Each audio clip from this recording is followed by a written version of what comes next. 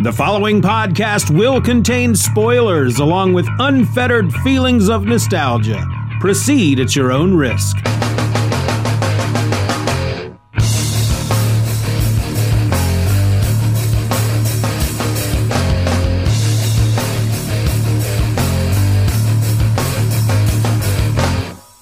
Here it is, folks. Hit the street and wash your feet. It's time for Event or Else, the podcast where I go through most every major Marvel and DC event, one issue at a time, one episode at a time, because honestly, I'm not even sure anymore. I'm your host. My name is Steven, and I'm just a boy sitting in front of a mic, asking all y'all to join me one more time as we ride that train called Marvel Superheroes Secret Wars. And this week, we're talking about issue number 10, Death to the Beyonder. This issue was published by Marvel Comics in February of 1985, and it was written by Jim Shooter with pencils by Mike Zeck, inks by John Beatty, letters by Joe Rosen, and the colors were by Christy Scheel.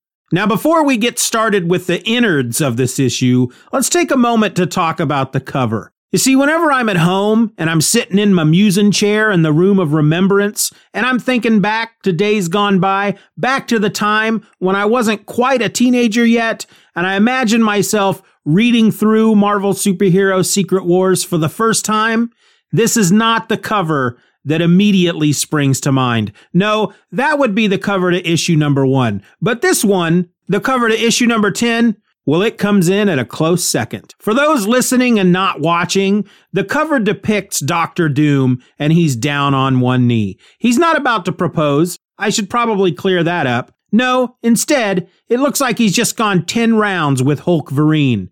If you're not aware, Hulk Vereen is not a relative of Ben Vereen. He is, in fact, Weapon H, a Hulk/Wolverine hybrid that first showed up in Marvel Comics way back in issue number 21 of Totally Awesome Hulk back in September of 2017. Anyway, the cover here of Marvel Superheroes Secret Wars number 10, it also includes a text box which reads, "Against the Beyonder, to the death," which gives us a bit of an idea why Doom looks just like he spent the night with a threshing mill. But I love this cover. It is, for me, one of those covers that will always be seared into my brain and will forever be a visual gateway that never fails to pull me back into my childhood. But enough about that. On to the story. As the issue opens, our heroes watch in shock and horror as the world ship of Galactus grows brighter and brighter. The Thing needs a bit of a recap, and with Reed's help, reminds readers that Galactus is absorbing his own ship as a way to boost his power levels, and once he's done, Battle Planet is next. But wait! The energy is suddenly ripped from Galactus, and the heroes watch as it flows into Doom Base instead. Captain America sends Captain Marvel off to investigate at the speed of light, and she sets off, like, really fast. Inside, she finds Dr. Doom chilling on his back beneath a series of lenses that we know, thanks to the previous issue, are all made from Klaw, the master of sound. Before she can rush back and make her report, Professor X links her mind with Captain America and Reed Richards so that they can see what she sees. But then, with the collection process complete, Doom possesses the powers of a god, and things start getting pretty weird.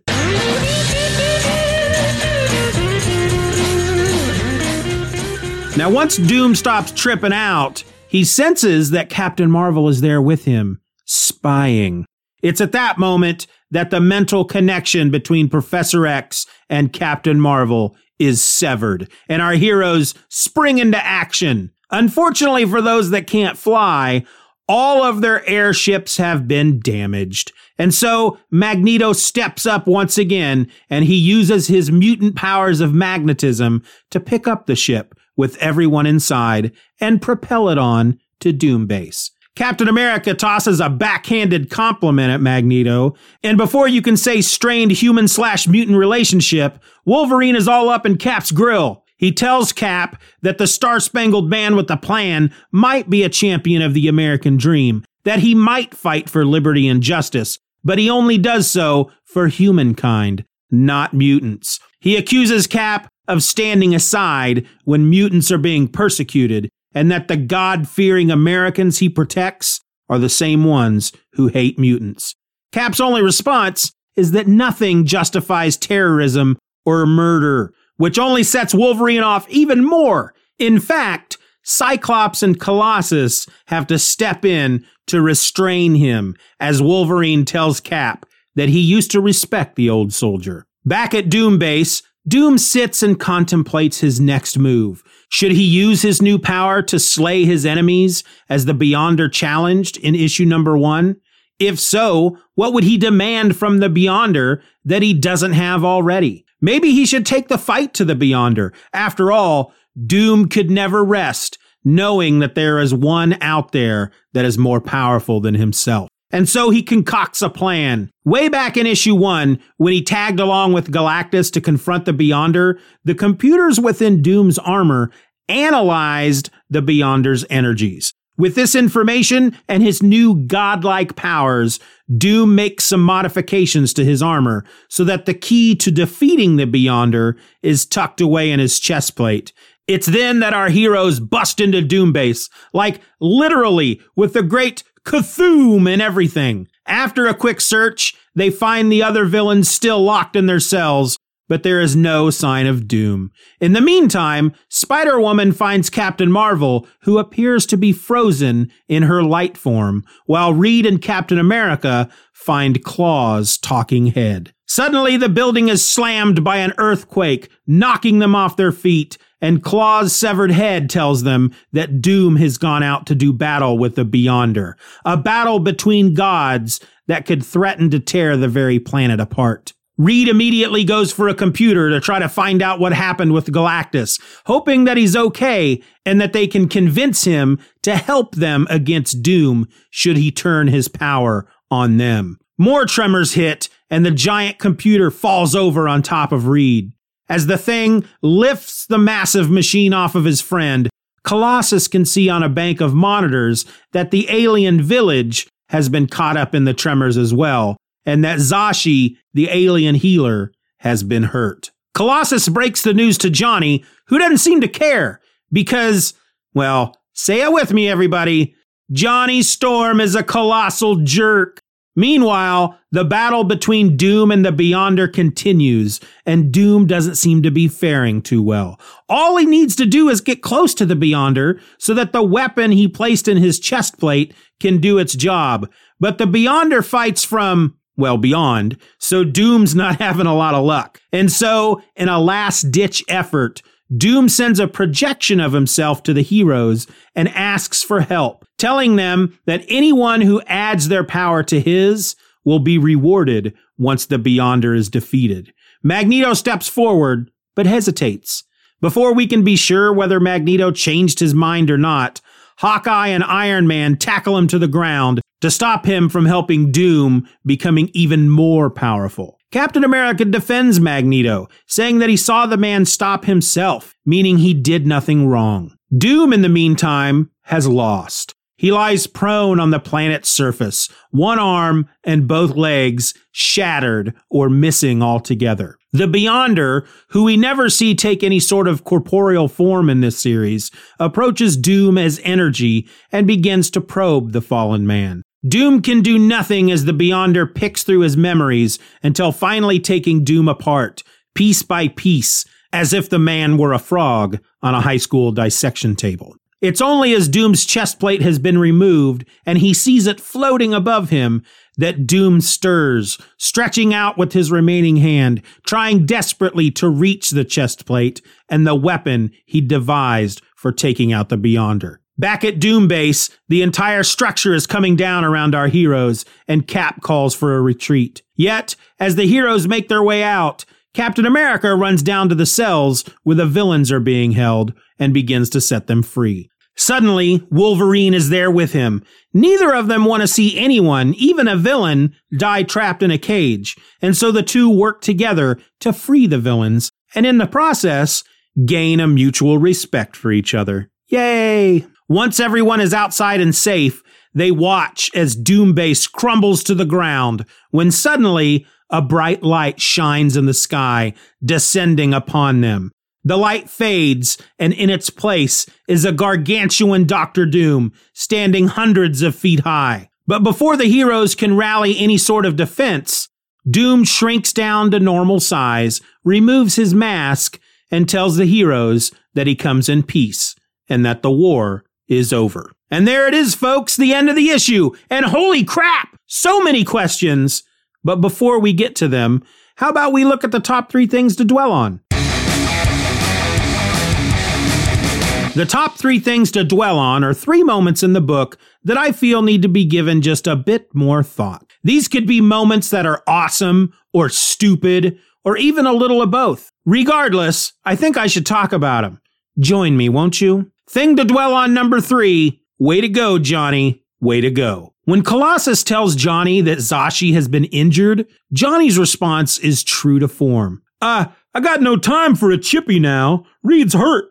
I'll send her a card later. Okay, so sure, you could argue that Reed is not only one of Johnny's best friends, but also the only real father figure Johnny has in his life, which of course makes Reed family. And for Johnny, Reed is more important in his life than Zashi. I get that. But still, for him to dismiss her so casually only goes to show that he had no feelings for the alien healer this whole time, and that for him, she was nothing more than a pretty distraction. Way to go, Johnny. Way to go. Thing to dwell on number 2, Doom confronts the Beyonder. If anything, this moment truly cements Doom's arrogance. Or maybe it's just a fake it till you make it attitude. Because when he's confronting the Beyonder, he's told, "Stop. You cannot approach me." And Doom, in all of his splendiferous swagger, responds with, "Then approach me, coward.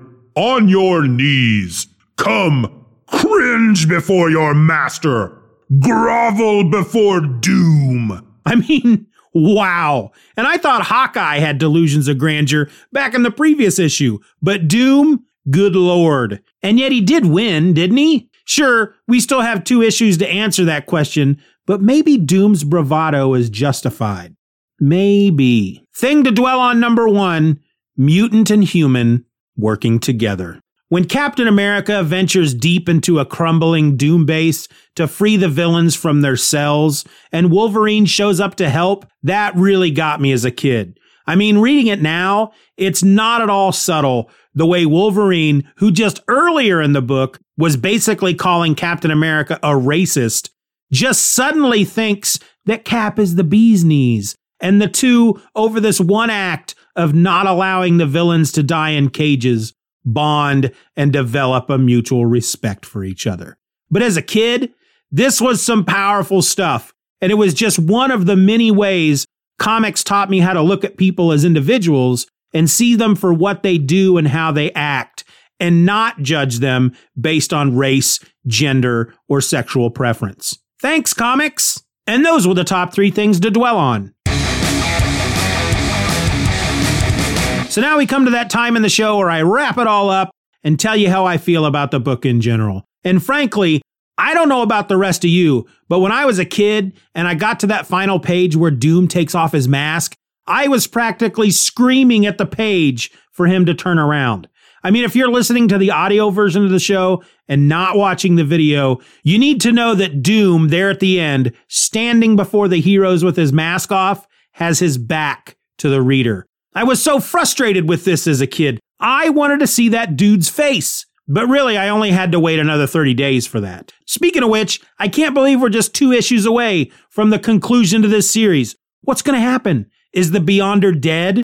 Is Doom a good guy now? If so, shouldn't he change his name? I mean, I know that Doom is his given name and all that, but nobody's going to follow a god named Doom. Not unless they want their god out there killing folk. And now that I say that out loud, I suppose there are folks out there that would. But hey, this isn't a religious discussion. In fact, this isn't even a list of questions I don't already know the answers to. I know the answers to all of them. I've made no secret of the fact that this isn't my first, second, third, or even 4th time through this series. So yeah, I know what's going to happen. But as I'm reading it through this time, I'm trying to remember what it was like reading this for the first time as a preteen. And I have to tell you, this issue hits a lot of buttons. Cap and Wolverine not liking each other and then becoming somewhat friends. Magneto doing good deeds. Johnny continually proving that my dislike for him is justified. And Doom, oh boy, Doom went toe-to-toe with a disembodied being that created a frickin' planet. And he walks away smiling. I mean, I assume he's smiling. Like I said, his back is to the reader. But as a preteen reading this for the first time, I can't even imagine what's going to come next. Luckily for us, we don't have to wait 30 days. Instead, join me back here next time where I will try to answer the question, what does Doom look like under that mask? Is he gross under there? Is he Night of the Living Dead under there, like all bloody veins and pus? Can you tell me where I got that from? That's coming at you next week with issue number 11, which is entitled, And Dust to Dust. If you miss that one, you better have a darn good excuse. RSVP by mail. I'm not going to give you an address, though. I mean, I can't do everything. Event or Else is a presentation of the Just Another Fanboy podcast. Questions and comments can be directed to eventorelse@gmail.com. You can support the show for as little as $1 a month over at the Patreon by going to patreon.com/Stephen R. Orr and get instant access to the My Other podcast, a weekly show where I talk about all the nerdy type things I don't have time to talk about in all my other podcast episodes. I also encourage you to rate the show wherever available and share the podcast with a friend. All links will be in the show notes.